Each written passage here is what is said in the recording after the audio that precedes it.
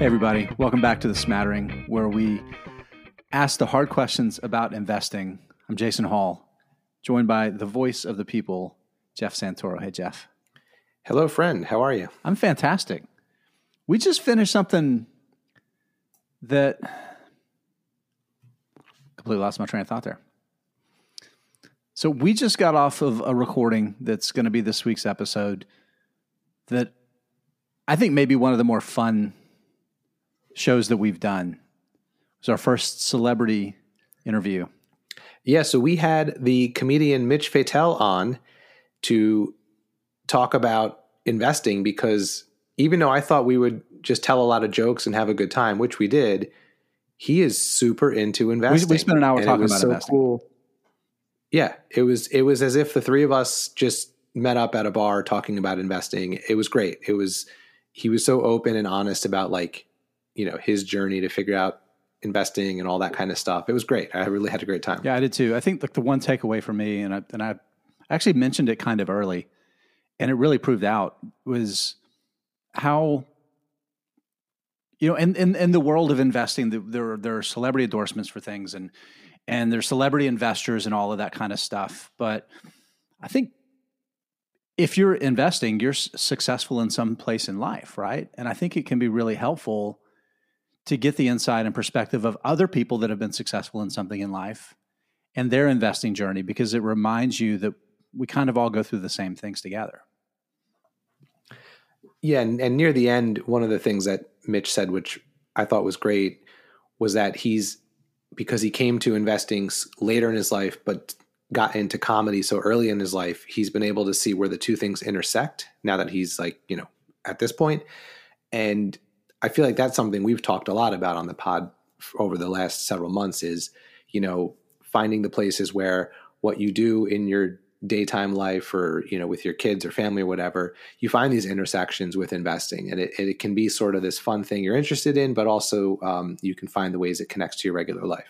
So now that we've told everybody what they're going to hear, before they can hear it, just want to let everybody know that we're going to put off our update of the Smattering portfolio contest. We're going to do that next week. This is a pretty long conversation we had with Mitch, so just for brevity's sake, we're going to do that next week. All right, everybody, on to the conversation with Mitch. I'd have to say so far, this is without a doubt, this is my favorite show that we're going to do. I'm so happy to introduce my favorite comedian named Mitch, who's not dead. I'm sorry, you broke up for a second. Mitch Fatel. Hey, so fast story out of the box about Mitch Hedberg. Mitch Hedberg is what you're talking about. Right. Fast story just out of the box. 15 years ago, I'm starting to really rise as a comedian, and I get a call. Hey, we want to do, it's a University of Arizona. We want to do a Mitch and Mitch show. We want you to open and Mitch Hedberg will headline. And there's going to be thousands of people there. So immediately, of course, as a comedian, you always have an ego. So I'm like, well, why am I not headline? Right. Why am I the first Mitch? But I'm like, all right. So I guess this can always come back to stocks about humbling yourself. So I show up and it's me and Mitch, and I go on and I'm supposed to do 30 and Mitch is supposed to do 45. And I go on and I'm slaying. I'm slaying. And in my head, which I'm so embarrassed to admit now, I'm going, nobody can follow me. This is going to be, I'm going to end the show. I'm going to bring up Mitch Hedberg, and they're going to have to just end the show. Cause I'm just killing. There's about 3,000 people in the audience. And I finish and I go, all right, now I'm going to bring up your headliner. And I should have known by then the roar that happened. And I said, Mitch, my second favorite Mitch Hedberg, came up within 3 seconds. The audience had forgotten that I had even been up there. And not only that, but I was like, I kind of suck. Like what? It was like when you see an opening band and you're like, oh, they're great. And then the headliner comes on, you're like, and I remember going like, oh, okay, there's levels. And I will never be that level. And I was happy to not be that level. That's incredible. Because it was amazing And now I look back and I'm like, to just fanboy. And I kind of liked being humbled. I think being humbled is a pretty good feeling, actually. And I remember thinking like, oh, okay, I got handed my lunch that day. Well, we'll talk about some stocks that have handed probably all three of us our lunch as we get into that. So again, Mitch Fatel here.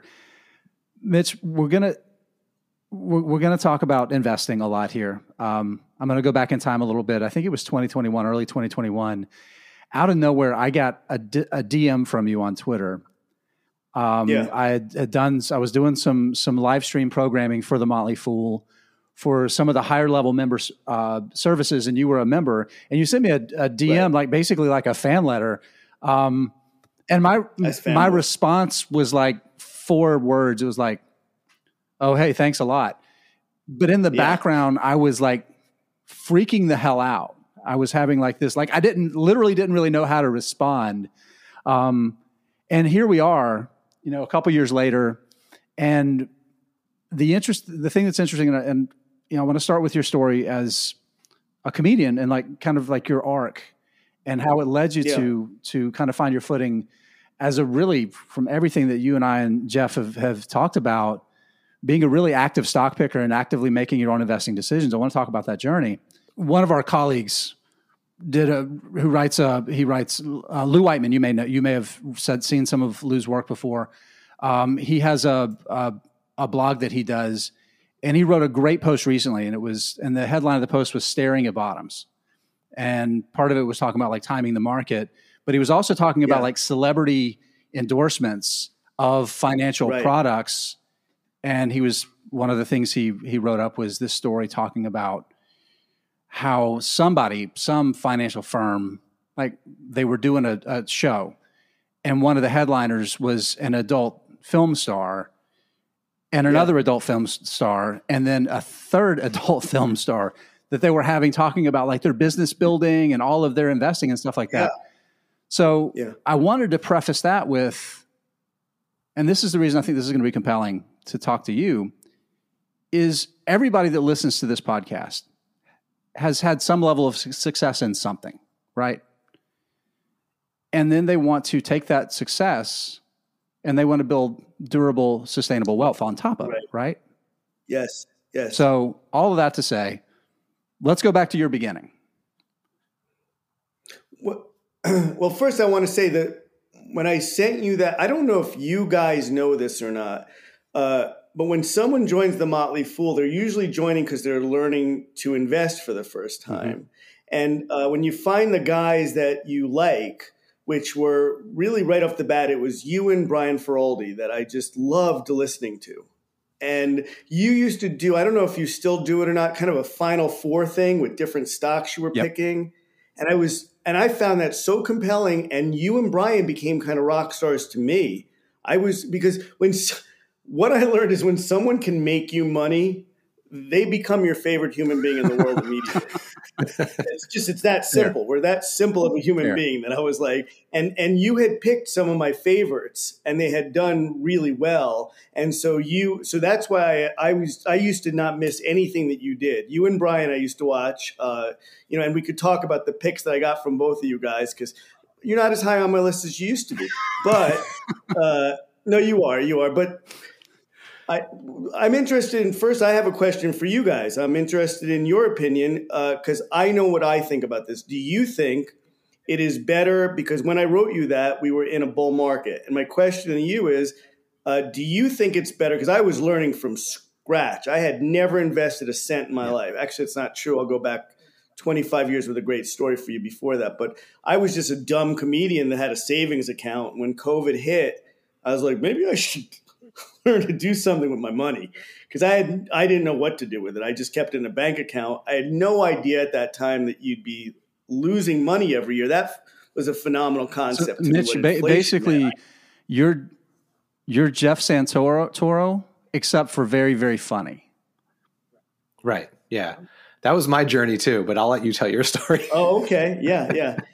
Well, I absolutely had no idea. And so my question to you first was, both of you guys, do you think it is better to learn how to invest in a bull market or a bear market? I'll go first because I think about this a lot. I've told this story on the podcast a million times, so I won't go through the whole thing. So I always invested in like just my retirement account for my day job, Right. but I never bought an individual stock until February of 2020. Same even a little bit about me. It's usually, yeah. So even like a little bit before the pandemic, and then it was the time the pandemic gave me that fueled like my obsessive need to learn everything about it. Right. So I was buying all through 2020 and 2021 where everything went up, and it was, you know, and I think I'm glad I did that. And I'm also glad I was a little bit older when I went through that, because I think me at 22 figuring that out, I would have thought I was the world's greatest stock picker, because when I was 22, I thought I was the world's greatest everything. Right. So having some age on me allowed me to not get too ahead of myself. Yeah. But then on the other hand too, like it kind of spoiled me a little bit. So when we hit 2022, I was like, wait a minute, everything I'm doing is now wrong. I don't know, but I don't know. I don't have anything to compare it to. I guess kind of like you don't either, Mitch. Like that's when I started. So I don't know what it's like to, like if I had started this year or last year, I don't know how I would have approached it differently. Well, I think that it's better to start, and I've thought about this a lot. I think it's better to start in a bull market because you get more of the high that you then chase after losing it all. You know, so because I know that my in-laws, who I now invest all their money because I actually turned out to be decent at this, but little did they know I was just buying the stocks Jason and Brian were telling me to buy. So I looked like a genius back in right after COVID, because everything you bought. I remember going like, this is the easiest thing in the world. Why have I not been doing this my whole life? I'd be a multi-billionaire right because now. 80% of stocks don't normally go up for a full year. Go up. Right. But you could not buy anything back in, well, I guess it was April or May of 2020 without it going up. Now the bottom was March 23rd. So April 2020 was like a generationally good time to be buying stocks. I remember buying my first stock. It was NVIDIA that you guys had recommended, and it went up. I made 14 grand in a day. And I was like, well, comedy's old. I'm not doing that anymore. I was like, this is too easy. I'm going to stay home and buy more NVIDIA. And you couldn't do comedy then either. You couldn't. No, you couldn't. I was stuck. I mean, literally, that's why I learned to invest.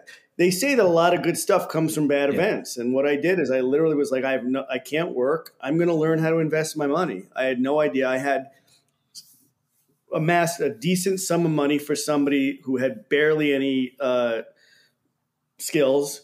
And I had some money, and so I do know that when I saw NVIDIA, I bought it and I made literally $14,000 in 2 days. And I said, okay, this is, and that high, I hit that high, and then I credit Morgan Housel with me being the investor that I am today, because I joined Motley Fool to learn what stocks to buy, but I quickly learned that the stocks themselves weren't what made a good investor. Right. It was learning mindset. It's amazing because I remember they used to have these on Motley. They'd have the mindset sessions, and I remember going like, "Stop wasting my time. Just tell me what stocks to buy. I don't need my mindset," because I thought, well, what mindset do you need? Everything goes up. It doesn't make a difference. Right. I've obviously bored Jason enough that Jason's like, I'm out. He's done. No, he's done with this. This is something, Mitch, that since this is going back, I actually started as you know from hearing me on the live streams, but this book I'm holding up. Yeah. I bought this book when I think I was just still a member. It's Warren Buffett. Nothing like holding up a picture for people listening to a podcast. Great Warren job. Buffett Invests Like a Girl and Why You Should Too. But it's all about like it's not even just the mindset, but it's like it's the intestinal fortitude part of it. And this is like there's a sentence that I've come up with that I think sums this up better than anything. And there's a lot more very smart investors than there are very successful investors. That's a great sentence. Yeah. Right. Yeah. And that's what I had the fortune of all my money going up real fast and then going, well, I have nothing else to buy. Everything I buy goes up. Let me listen to some of these other podcasts on Motley Fool. And I listened to a couple of Morgan Housel's, a couple of mindset things. And I started to learn that like, oh, wait a second. Well, first I remember going like, well, it's never going to go down. The number one lesson I learned was I thought when things go up, that's your money. You made money. Like, that's it. They don't come back down. Like, why would they come back down? It didn't make any sense to me at all. I thought like, oh, look, I bought that and it went up. Maybe it'll go up more, but it'll stay right there. So when things started tanking, it was only listening to Morgan Housel, who, if you ever speak to him, please thank him for me, that I remember him saying so much of like, it is so hard. He said something about I remember he said that the human brain wants to fix things when they're going wrong. But with investing, fixing things means almost leaving it alone. Yeah. If you've done your research and the stocks that you like, and the story hasn't changed, it's that. And when I first had, and Jeff, I'm assuming you had that too, that first panicked feeling where you're like, I'm gonna have to get a waiter job. Like, I don't know how, I'm losing everything, and if I don't take it out, I'm an idiot. And it was only Morgan Housel. I'd listened to him so many times, and remember all these things about him saying, you're going to want to fix it. You're going to want to fix it, and that's how you ruin a good investor. Is you either trust yourself that what you bought for 3 to 5 years you believe in it or you don't. And I said, well, I believe in these stocks and I'm going to hold through it. And sure enough, they started to rebound. And now I'm kind of basically, still a decent amount up, but I'm definitely not down. But I would have panicked. So everything I spent on learning these things paid off in learning that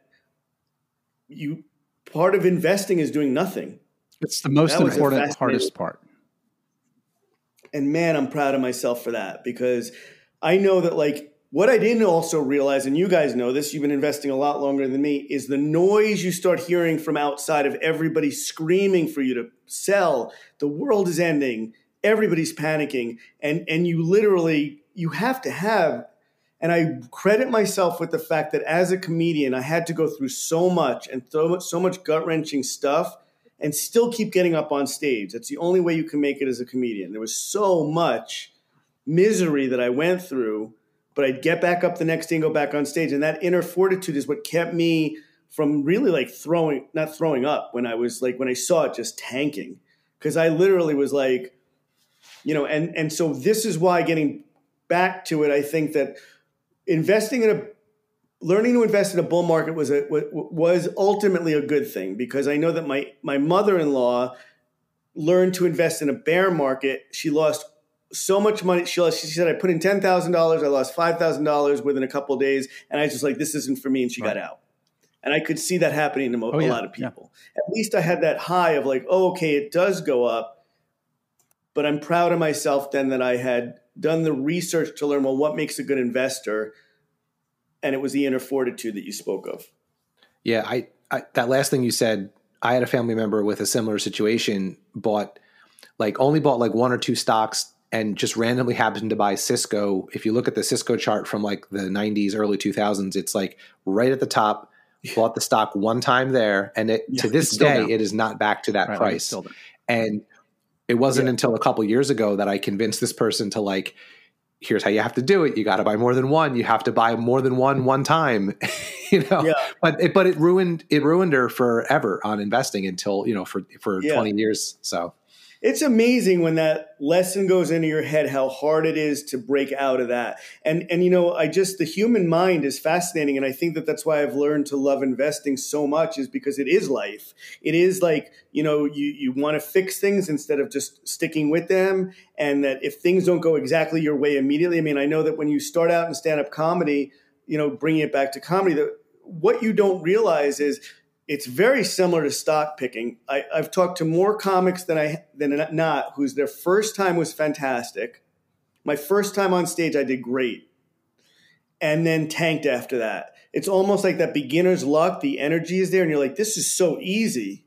And then it's going through that period of, horrifying loss, which is what stand-up comedy was for me at first. I mean, there was just a lot of like gut-wrenching like failures, but wanting to do it so badly. And so it's almost like you need that first high to get you through the bad times. I fear if people don't have that first high in things, it's taught me in life that no matter what I do, don't judge yourself until you've been doing it a couple of years, because you really have no idea if you're good or not at anything until you've really done it. You can't ever judge yourself, because if I had judged myself by Cisco instead of NVIDIA actually made me think I can do this. Yeah. But thank God it was NVIDIA. What if it wasn't? What if? Yeah. You could have bought, and then once you could have bought Seadrill. I don't even know what that is, but let me write that down.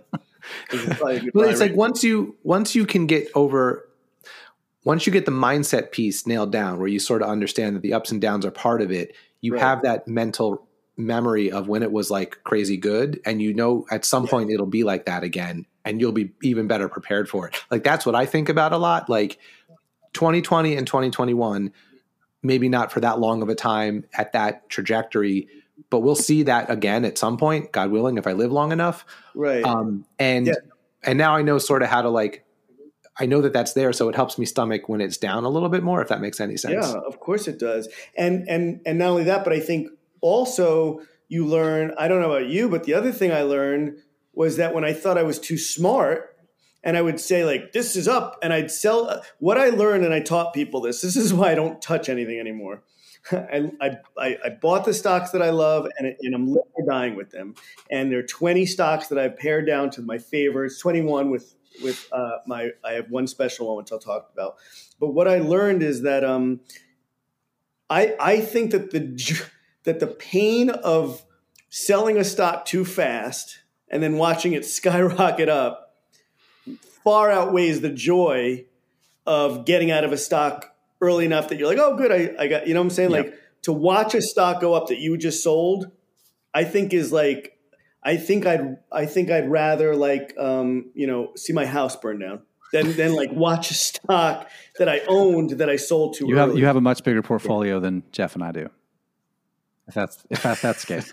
One of the things we talk about, Mitch, on here is a toolbox, like building a toolbox that you use. And like all of these things, like the investor psychology, are major parts of it. Like a lot of the things you're talking about there. And this is like, so thinking about like my experience and history of, for somebody getting started, when is the best time to get started? Like I think about, so you talk about like investing in the middle of a bear market, a big market crash, right? And the two obvious examples to the coronavirus, in 2020, and then going back to the financial crisis, they were so damn different though.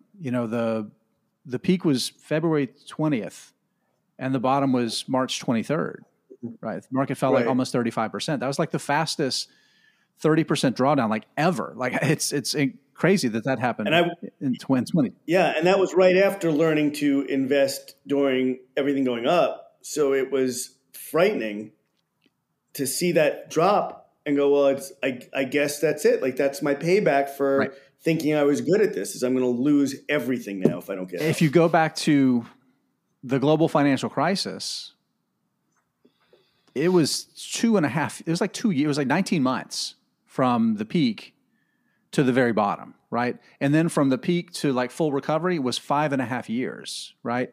Right. So they're so different. And like I kind of cut my teeth. I really started paying attention like 2006, 2007. Started really like, all right, I got to be a grown up. I'm so envious of you that you got involved back then, though. Because I look at envy now. I mean, everybody has one thing that they started early that other people are envious for them for. Yeah. I started stand-up comedy when I was 15 years old. People go, oh my God, what would I have done if I started 15? I mean, I was so ahead of everybody when I got to 25, 26. I'd started when I was 15. I knew so much. And now I look at guys like you and I'm so envious, and I'm like, what would it have been like to start investing at that point? I had no idea what investing was. Right. And if I had been, and that causes me a lot of pain in my life. But here's the thing about it. Think about 15-year-old Mitch Fatel versus Mitch Fatel, the age you were when you started buying stocks. You weren't the same person. You know what I mean? It's all of the layers of experience and knowledge, and it's I get what you're saying, but it's really hard. I try not to think about things that way, because it's so easy, that FOMO, right? Because it gets back to that. It's that same thing. And the market, the environment that I kind of learned in was very different than the market that you and that Jeff have learned in. Just in terms of like the velocity of the way things happened. And honestly, I think my answer to this one is directionally, I think it is definitely better to start in a bull market. Number one, you're more likely to, because the market tends to go up about 2/3 of the time and only fall about 1/3 of the time, like actual days.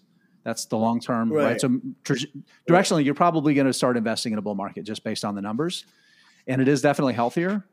But I think the real answer is you need to start now, right? Whenever that is for most people.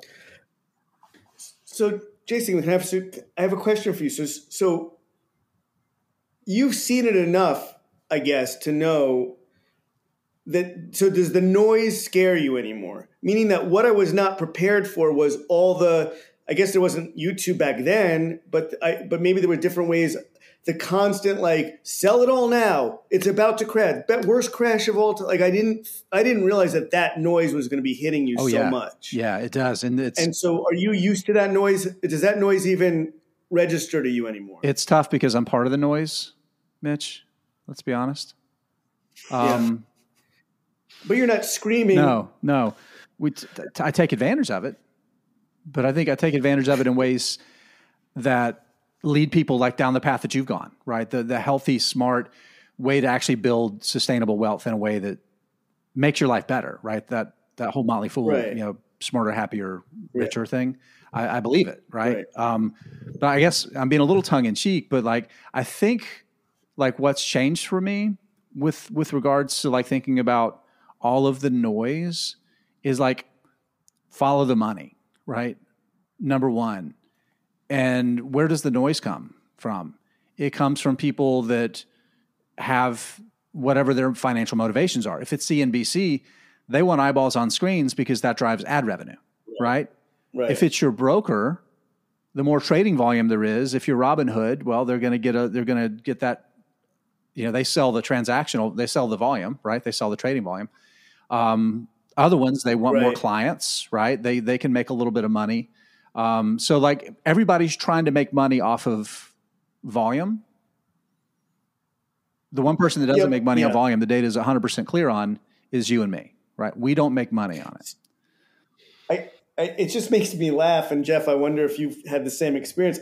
If I told you the amount of times that I saw headlines on YouTube and stuff that said like, we're all going to be wiped out. And you just start going like, okay, I don't care how many times I listen to Morgan Housel, I got to get out. Yeah. I remember I almost just made that decision. It's almost like jumping. It's that faith. I was like, I'm going to be willing to lose it all because if I'm not in my head going like, I'll figure it out, then I'm not meant to do this. Because if every headline says we're going to get wiped out, and I'm assuming you've heard that word, that term, even back in the 2007, 2006. Am I right? Because I don't know why. Yeah, but that term just scares the shit out of everybody. Wiped out. And I've heard that more than enough. And that's enough to make you go like, I can't do this. And I think what helped me was, for whatever reason, as soon as I started learning about all this, I was sort of predispositioned to think like, there's no way a person on TV is right because they wouldn't be on TV telling me this. They'd be somewhere else on an island because they would have called every other bear market and bull market and they'd be bazillionaires. So I don't know. I guess I had a good enough bullshit meter that like, but what did get me when I first started, because I've always been on Twitter professionally and personally, but like I made a new account to do like stock stuff and I started following stock people. Right. And that was sort of that was where I got bombarded with like rocket ship emojis and, to the moon and this and that. Right. But and then when I saw like after the winds changed and I saw all those people got real quiet, I was like, okay, so I gotta, that's something I can now put aside. What I think is harder is when people you trust and respect who are still very good investors and not fear mongerers or anything like that, but we're all humans, right? So people do get swept up in the thing of the day. I think that's what I struggle with even more is like when people that I do respect who are not crazy say like, oh, this thing or that thing, but they're all hyped up too because it's 2020 and it's 2021 and things are kind of going up. Like that's where it gets really hard, I think, is it's when the people that you aren't the noise, but still sort of get caught up in the FOMO a little bit. Right. I feel like that's my biggest challenge. Your biggest challenge is not going along with that FOMO that everybody else is getting. Right. Especially when it's people that you tend to, that have, that you respect, right? And that they have credibility with. Right. Yeah. Right. Yeah, that I agree with too. Is there's a lot of stocks that if I liked a guy, he said he likes this one, and I just loaded the boat on it and then watched it tank. And I was like, shame on me for not doing my research and just saying like, well, if that guy likes it, I bought, And the other thing that I'm sure that you are very familiar with, Jason, that was very new to me was pump and dumps. I had no idea that existed. I just thought someone went on and told me what stock to buy. And, next thing I know, I freaking was like, okay, my child's college is on BNGO. I'm like, because it had rockets and stuff. And, and then all of a sudden I was like, oh, wait, it's not supposed to go down now. And since I bought everything in a bull market, that was a wonderful, wonderful lesson. Wonderful lesson. And I've learned that too. So, God knows how many times now even my friends have given up calling me and telling me what stock to buy because they know I won't do it. Because I just, and I think the other mindset that I learned is and I have a gambler's mind. I love gambling. And I had to discern that investing is not gambling. I had to get that out. If you want to gamble, freaking watch a baseball game. This is a nice slow burn of companies that you love, companies that you believe in. Some are going to work, some aren't. But you're probably not going to get that gambling high. And if you do want that gambling high, then investing is really not your thing. No, that's not even the thing. If you're a successful trader, the successful traders are the ones that are completely immune to like that chemical response. They can be disciplined day to day and not freak out and ride the wave of their emotions to losses. Yeah, and boy, those emotions get you because, when I was not prepared for this, I had bought Shopify. And then I made a couple of bucks and I was like, oh my God, I'm going to sell it now because I just made a couple $1,000 and I sold it and watched it go up another $200. And I was like, no, I got to get back in it. Right. Got back in it. And then all of a sudden it came down and I was like, I'm going to have an early grave if I keep doing this. And that's why I was like, one of your founders, believe it was Tom, said that, you have to have the mentality to not check your stocks every day. You have to try and I tried to do it every 6 months and I was like, well, that's insane. So now I'm up. Now I'm like every Saturday morning. Oh, I love it. I love it. Pick a day the market's closed. Get my coffee, close the door, and I go look at my portfolio. And it's probably, unfortunately, to admit this, maybe my age, it's maybe the best time of the week for me, whether it's up or down. I just love go and I have a chart and it tells me what did best for the 5 days that I didn't, and that's my system because I was driving myself crazy. Yeah, I've heard people say, especially if you're a new investor, like you shouldn't check your portfolio every day and don't obsess over it. But of course I did because I was new, and I actually think. I don't like that advice because that obsessive, like checking it all the time I did when I was really new was actually helpful for me because I learned things like, oh, just because this went up 5% today, that's a normal thing sometimes. And it'll go down 8% another day. And that happens sometimes. Yes. Like you learn like, oh, this something really can go up 80% in a day. I mean, I know that's very rare, but like you learn that those things happen and why they happen. But then you have to also be disciplined enough to not act on all of that. You have to just sort of be a passive observer. But now I'm at the point sort of like you are where it's like on the weekend, I'll check in and see how things did. But so I wanted to ask you something, Mitch, because you were talking about it and it jumped into my head because we were talking about noise and how you block it out and all that. So, and you said something like, I'm not going to buy the thing without, shame on me for not doing my own research or whatever. So what do you do now? Like when a new idea comes across your plate or you hear, Jason talk about a stock on Motley Fool Live, and obviously that's a sell signal. But what do you do now to do your own research and then to make that decision so it is yours and not someone else's? Yeah, well, so I'll be very honest, and I felt comfortable with this because I talked to Brian Feroldi about it personally. I am not a numbers guy. I don't, and I'm so embarrassed to admit this. I have a really funny story. I was doing so good. All I've ever done my whole life is write jokes. It's all I've ever done. Since I was 15 years old, it's what I know how to do. Started investing money. Started doing pretty good. Buying stocks that I knew that people that I respected liked. I went into a gym one day and I said to someone, and it was at the time when Palantir was the big stock to buy. Palantir was going to go to the moon. So I told the guy, blow the boat on Palantir. Because I knew what I was doing. And I remember the guy saying to me, how's their balance sheet? And I literally was like, great balance sheet. And I went home that day and Googled what a balance sheet is. I had no idea what it was. Because I was like, I didn't want to look at it. I was like, oh, their balance sheet. It's the best balance sheet you've ever seen. So what I will say is that I don't know numbers. I don't. And it has helped me immensely and hurt me immensely. And it's just evened out because the way I pick my stocks now, the first problem I did was I started buying everything that everybody I liked. So if Jason was on and said, this is a good one, blah, blah, blah, I bought. So all of a sudden one day I realized I had 96 stocks. And I just laughed because I was like, I can't. How could you possibly keep track of 96 stocks? You can't. And I guess everybody has their number, but I said to myself, what do I love doing? What do I love doing? How do I know if I like a company or not? And it came down to if I liked listening to their earnings calls.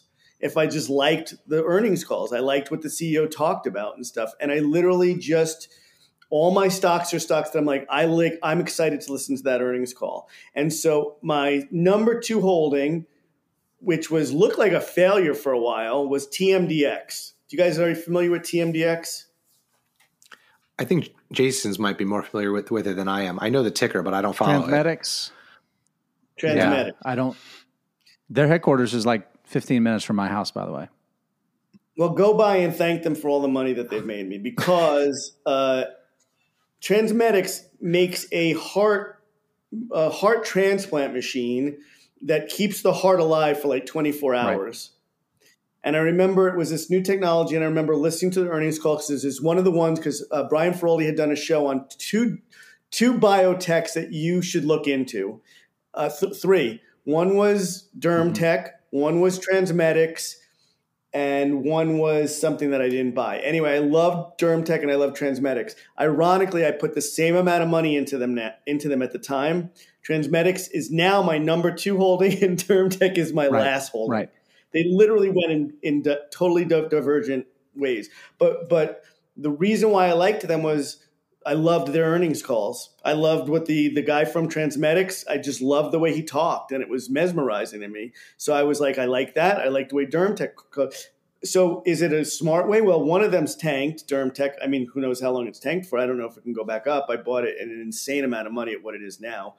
But Transmedics is up almost 300% for me. So when you look at, and this is another thing I learned from you guys that I want to thank you for, is that like it's the totality. Right. It's if you're looking at 1 or 2 stocks, you kind of go the ones that you were wrong on faded into oblivion. Jason, what I have to thank you guys for more than anything, and I just as a word to you, like what you help a lot of people with without realizing it is more your failures than your successes. To see the guys that I respected saying, I was wrong on this one, blah, blah, blah, and almost be able to laugh about it, taught me that like, oh, okay, you can't beat yourself up. You almost have to learn that like, big miss on that one, but boy, I got that one to make up for that. And that's... I learned that from Warren Buffett, to be honest. I really did. I think if you, number one, I think if you don't have the confidence to talk about your mistakes, then you don't have humility, and you probably are not half as good as you think you are because you're hiding your failure, right? I think it also, and that's something. I'll, not to make this like a Motley Fool fanboy show, but I will say the whole keeping score and being transparent thing, is one of the reasons I am happy to be a contractor for the company. And like, I believe what they, because again, if you go back to like the noise cycle of like Twitter and stuff, you see tons of people bragging about the stock they bought and how it's gone up. You very rarely see people be like, I was totally wrong about this. They don't tell the DermTech story. They tell the Transmedic story. Right. So we've done I think, entire podcasts about mistakes. Yeah. Yeah. And those are, people don't realize that, and it's one of the greatest lessons of life. And I try to teach it to my son. My dad, if I could go back, God bless his soul. And the one thing my dad didn't do for me, and I think this is what we pass on to our kids, is he didn't teach me, and I've told my wife this, that I want to teach my son that failure is beautiful. Yeah. Failure is one of the greatest things that can happen to you because you don't learn without it. It is just such a beautiful process. And that DermTech story, to watch it go down when and I was sick to my stomach. And but then when Transmedics went up, and I was like, yeah, that's the ball game, right? And one of the things I had heard the people I respect say was, your winners keep winning, and the losers just kind of fade into oblivion. And that's kind of what's happened with DermTech. As a matter of fact, not to keep fanboying on Brian Feroldi, but I become quite friendly with him. And when DermTech tanked so much, I called him up and said, did I just lose on this? Should I just sell it? Is at this point and just say I lost on it?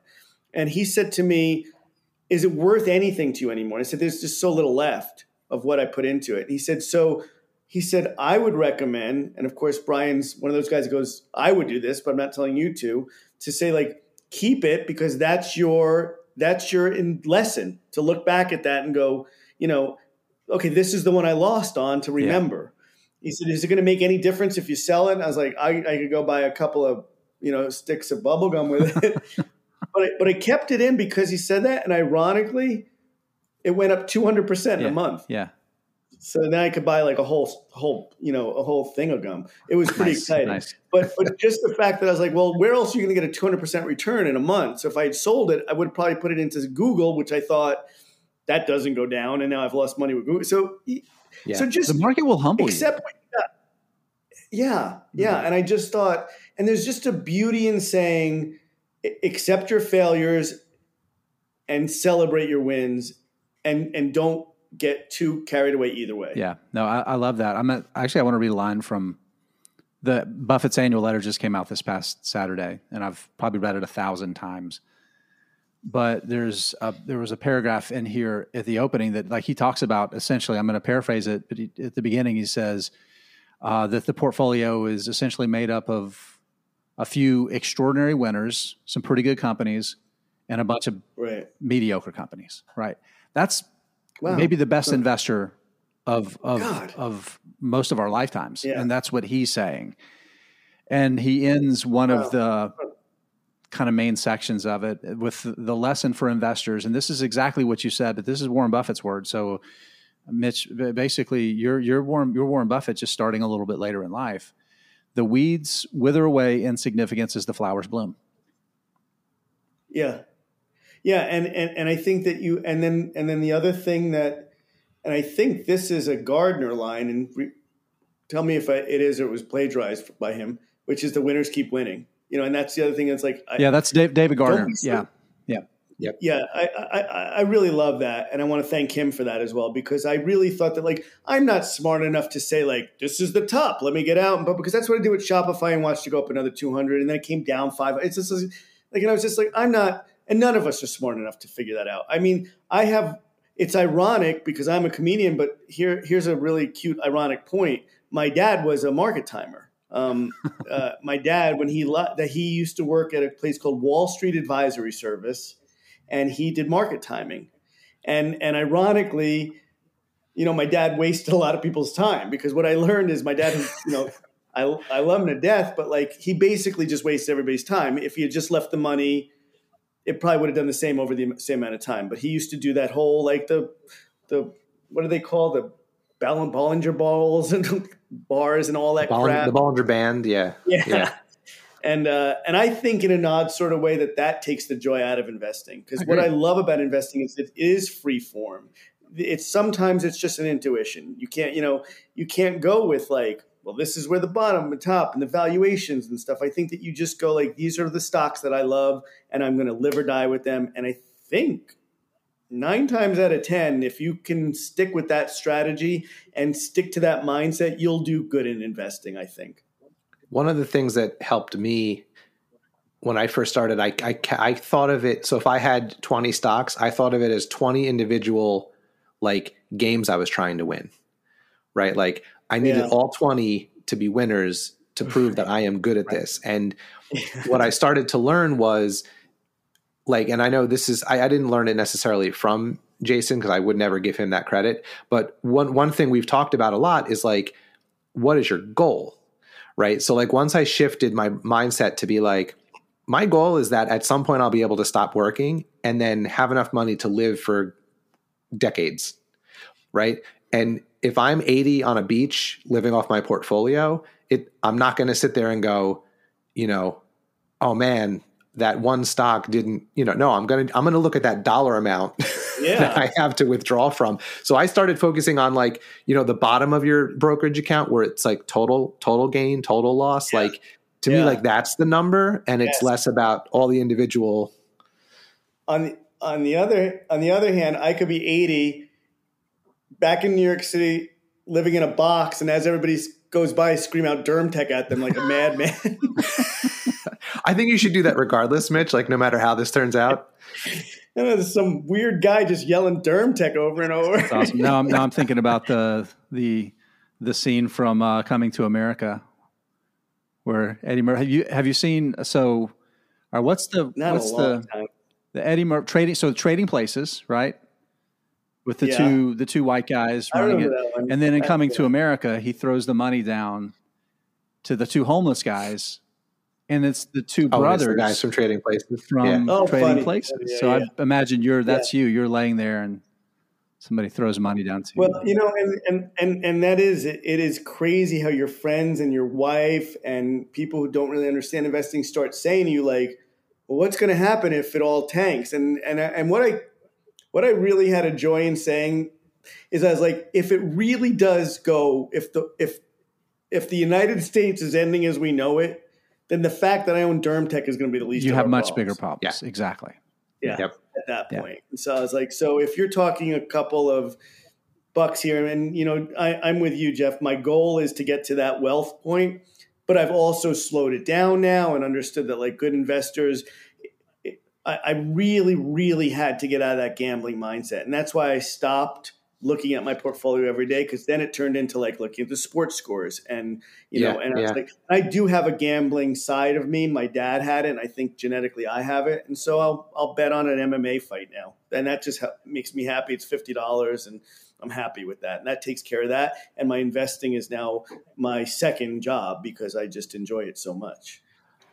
All right, I want to ask you a question and take this in a slightly different direction, because when we first connected and I was thinking about having you on, this is like the first thing I thought of. So yes, you came to all this investing stuff recently, and you've been a comedian for a really long time. So you spend a lot of time with other comedians, around other comedians. So when you run into when you go do a show now and you run into other comedians and you're just, hanging out talking, and you mention that like you're into investing, like do you just get like blank stares? Are you the outlier in that field, or do other people get into this too? Like I'm just curious like what that dynamic is like. Yeah. Comedians tend to be dumb people. Now, what I mean is, and I was part of that, we're smart in one thing. We live for the laugh. And I think that we would not have become successful stand-up comedians if we had thought logically, because you logically don't get into that career. If you want to be, when I look back, it was my idealism that made me a successful stand-up comedian. It was my idealism of saying, I'm going to make it as a stand-up comedian. And when everybody told me I wouldn't, and I would say that that's so silly, I literally thought that was silly. Like, of course I'm going to make it as a famous stand-up comedian, because I just knew I was.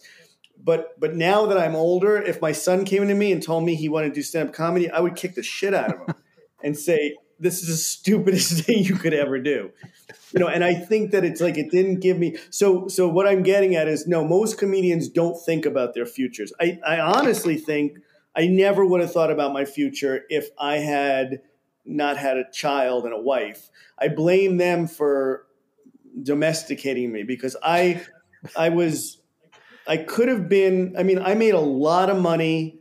This is what's – when you're a successful stand-up comedian, you tend to make a lot of money real fast. Right. And so you lose. You go from small venues to big venues and TV specials and record deals, like all that stuff, right? And it happens. You could be touring for 20 years, right? And then within a year, you're making a ton of money, right? Is that kind of that's? It is crazy the amount of money that you make very fast if you're decent at this, but it's rare. And this is what I tell people. I went from being a waiter. I was 26 years old, waiting on tables, doing stand-up comedy. And all of a sudden, I got a deal with the Disney company. I wish I had bought stock back then. I was 25 or 26 years old. And I got a holding deal. A holding deal means that you literally are given money to not do anything while they decide what they're going to put you in. Oh, wow. It's called a holding deal. It's good not deal. work if you can get it, right? I got a $150,000 holding deal overnight. So I went from making a couple $100 a week to getting a check for $150,000 at 25. I remember at 25 or 26. Yeah. And I'd been a waiter and all of a sudden I had 100. Now, if I had been smart, I would have invested it. But what I did is first I was like, this is going to age me, but that was back in the day when you would actually go into a bank and deposit. Right. You'd have to deposit it. I guess I didn't understand money because I expected as soon as I walked in that the teller would just start going down on me because I thought I have $150,000. I'm one of the richest men in the world. And I walked in and I remember there was always a very attractive teller and I handed her the check and I remember going like, when is she going to look up and be like, well, we have to have dinner later.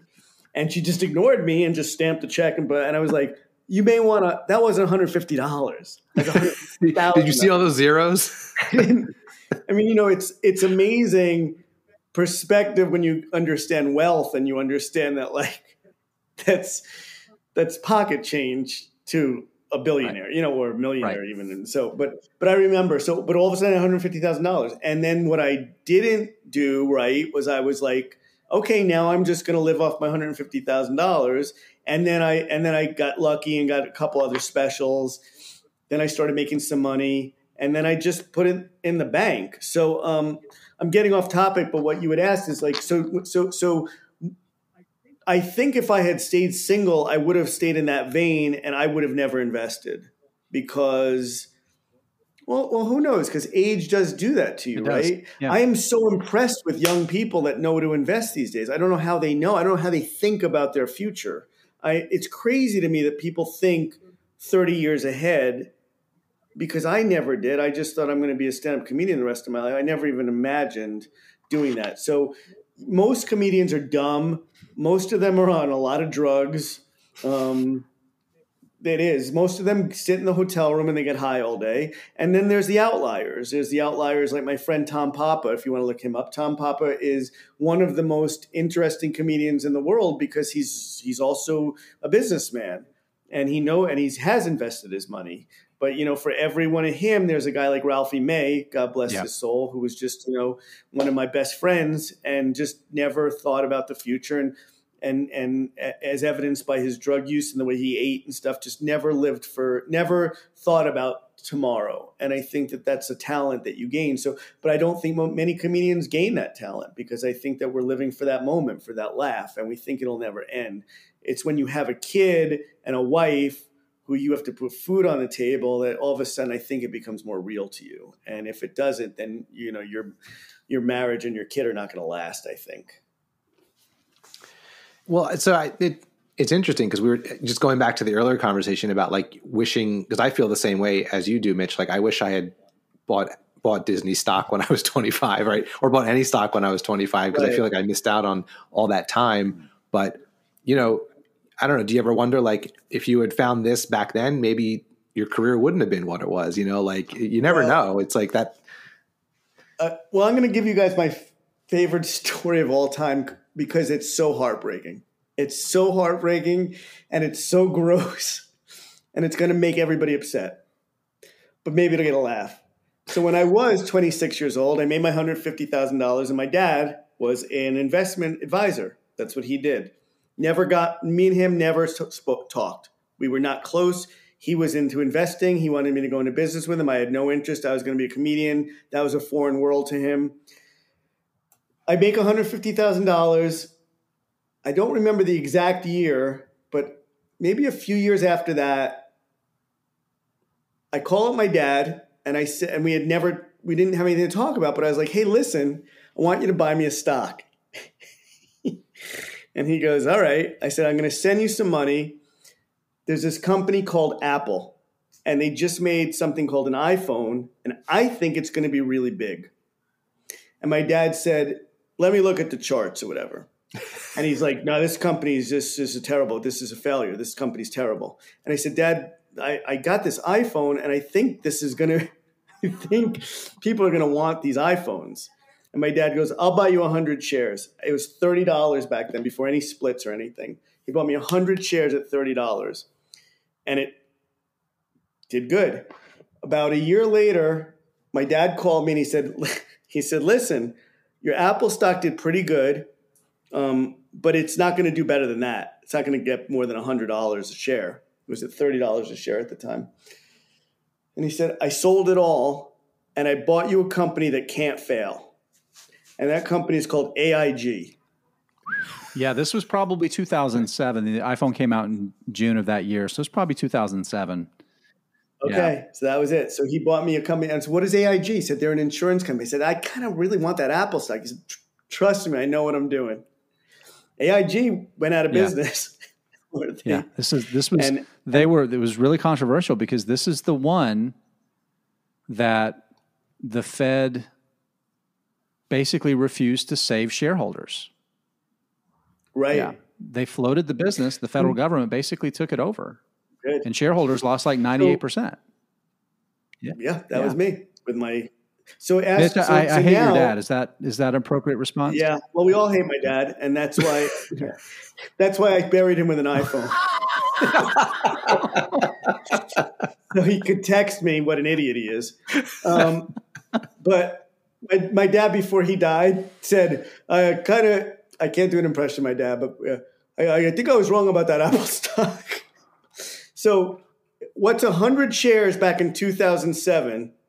What would 100 shares be worth right now of Apple stock? I mean, I wouldn't be talking to you guys. I'd be on an island somewhere. Yeah. Talking to us from an island. From obviously. An island. I'd fly you guys in. We would do it live on an island. I like to say to myself that I was probably stupid enough that I probably would have sold it and bought a house somewhere along the line anyway, because I wouldn't have never known it would go on to this kind of, or maybe I wouldn't have. I don't know. That's how I live. But that's my story of my dad selling my Apple stock with me not telling him to. But God bless him. So here's the numbers. You want to hear the number roughly? Yeah, I do want the numbers, Jason. Roughly? Sure. Yeah.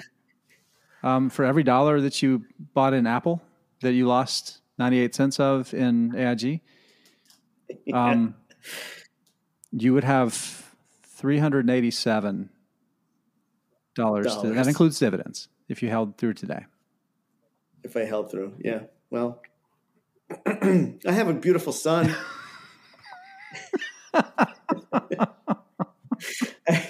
and I love. I named him Steve Jobs. I'm just saying, just buy Derm Tech, people. There you go. There you go. Is AIG still? Can you still buy? They're still around. They're back. They're back. I mean, it's yeah. The federal government actually made a boatload of money. Ironically, so load the boat on AIG. There you people. Go. There you go. Let's dad. do some lightning round stuff here. We've got some questions that we bounced off of you. We want to ask. Sure, I love it. Jeff, we'll alternate between some of the comedy stuff and some of the investing stuff. So first crossover question here. Yes. Who is your Warren Buffett of comedians? That's an easy one. That would be Dane Cook. And the reason why it would be Dane Cook is because Dane Cook is a guy who I think would admit, like Warren, that he's not the most talented guy in the world, but he figured out what people wanted, and he played it right. He knew that it was a business. He knew that it was a business. I think when none of us knew it was a business and we were just sitting at home writing jokes, Warren Buffett figured out a long time ago it wasn't just a stock. It was the portfolio. It was the way he did businesses and stuff. Dane realized early on, way before all of us, that this is a business. He got on MySpace before everybody knew who MySpace was. He figured out the next big thing. He stuck with those things through it, and then he took off. And he taught me more than anything that investing, that comedy is a business, and that it's not just the best joke writer. And I think Warren Buffett has proven it's not just the best stock picker. There's so many stocks that he's missed on. There's so, and so I would absolutely say that someone like him is the Warren Buffett of comedy, because he figured out how to make a lot of money with limited means. So let's stick in the same vein here. So we've got Warren Buffett, basically he's been buying stocks for a third of the entire history of the United States. Great track record. And then you have Jim Cramer, who's had some success as an investor, but is also the king of the noise, right? The king of ringing the bell, the buzzer, and it's hundreds and hundreds of stock ideas a year that come through his show.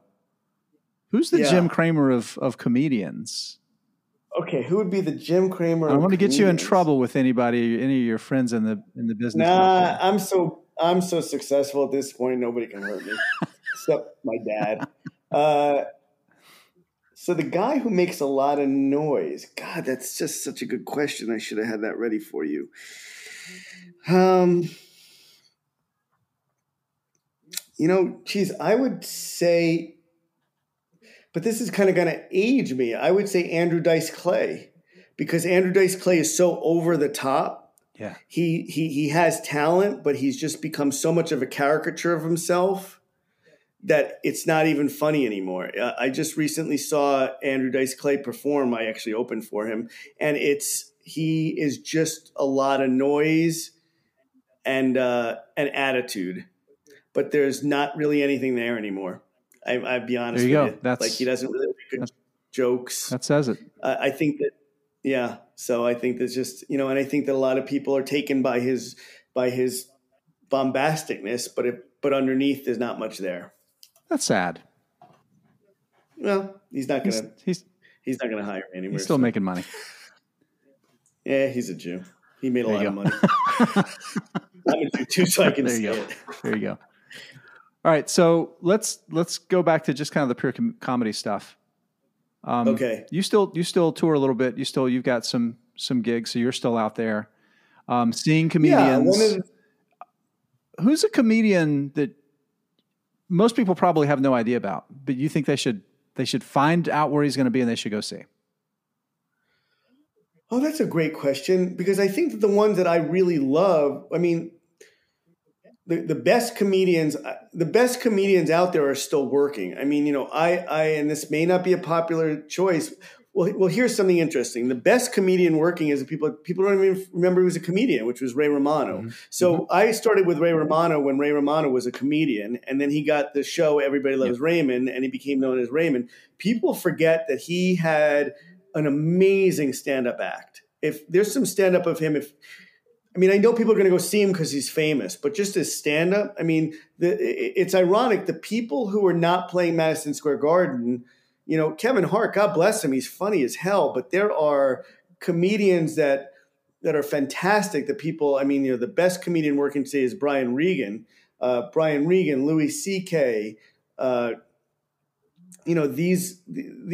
far as the new guys, I don't like a lot of the new comedy. I guess I'm one of those guys that's like talking about like the old 80s bands. And I'm like, that's when they used to make music. I mean, I came up in the 80s and 90s. That's where my comedy, Dave Fatel is still one of the best comedians working today. Mm-hmm. I don't know if he still sells as many tickets, but he should be working arenas. He's phenomenal. He's fabulous. He's fabulous. And he's still a great writer.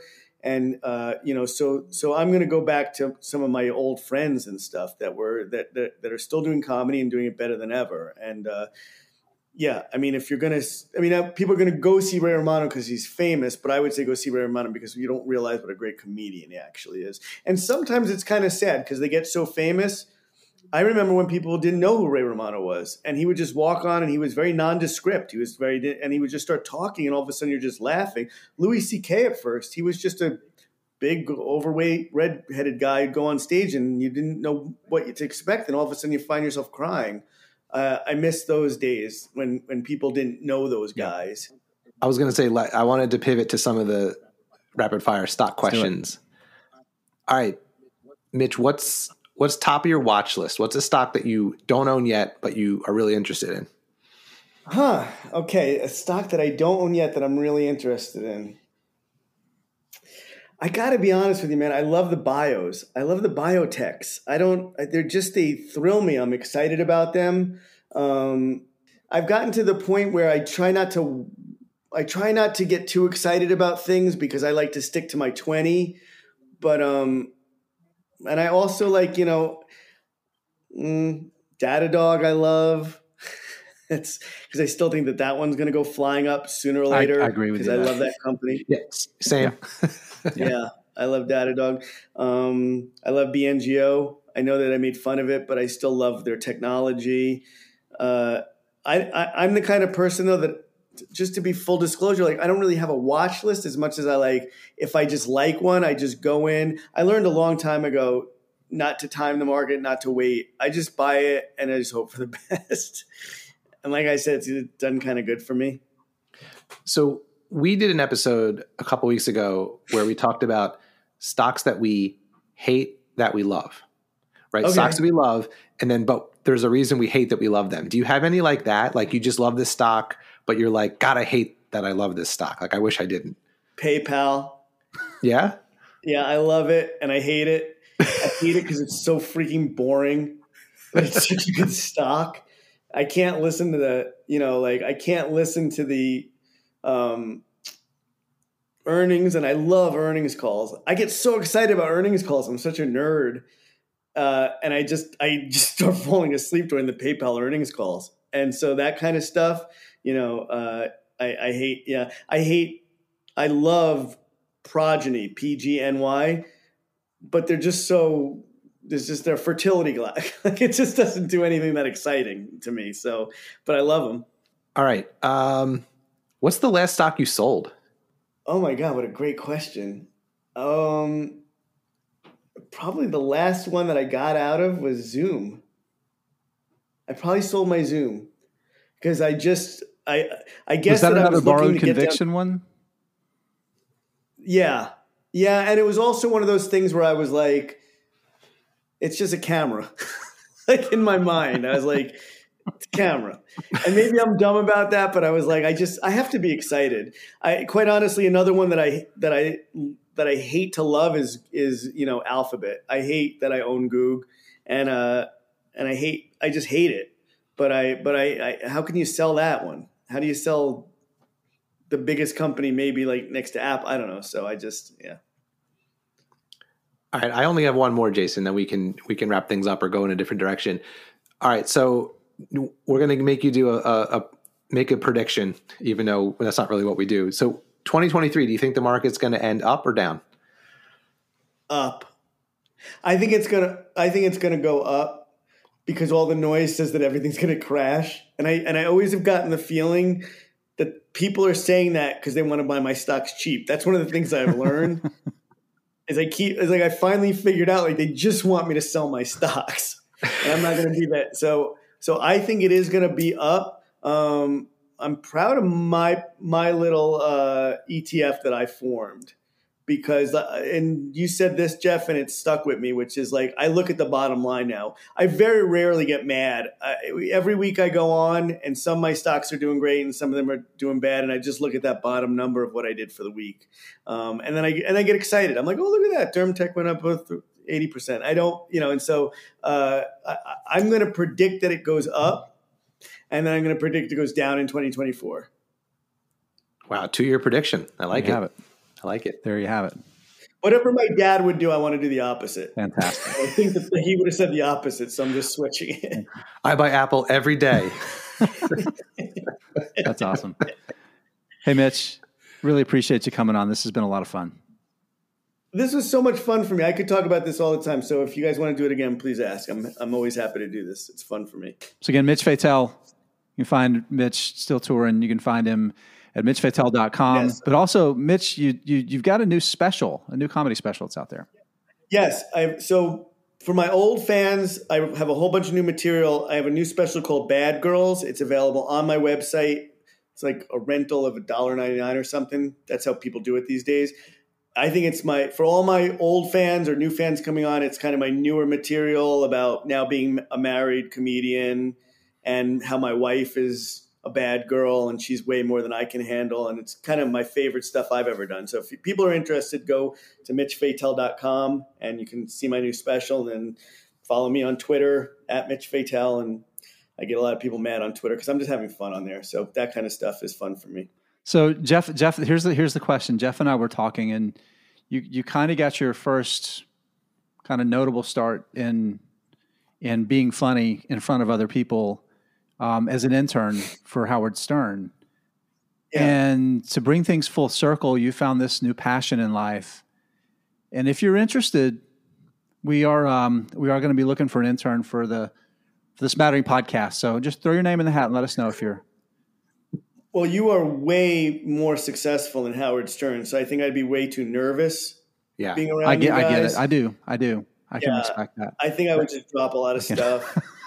Yeah, that's how we think of ourselves too, as way more successful than Howard Stern. That's usually how we describe our. It was almost our tagline. Yeah, I was an intern on Howard Stern show. He was my hero. I loved him so much. And one day on the air, he said to me, what do you want to do? And I said, I'm going to be a stand-up comedian. And he said, oh, good. And I walked out of the studio, and he said to Robin, I remember this till the day I die. He said to Robin, I feel so bad for that kid because he wants to be a stand-up comedian, and he's got absolutely zero talent. Wow. And I remember thinking, that's worse than my dad selling my Apple stock, like thinking back.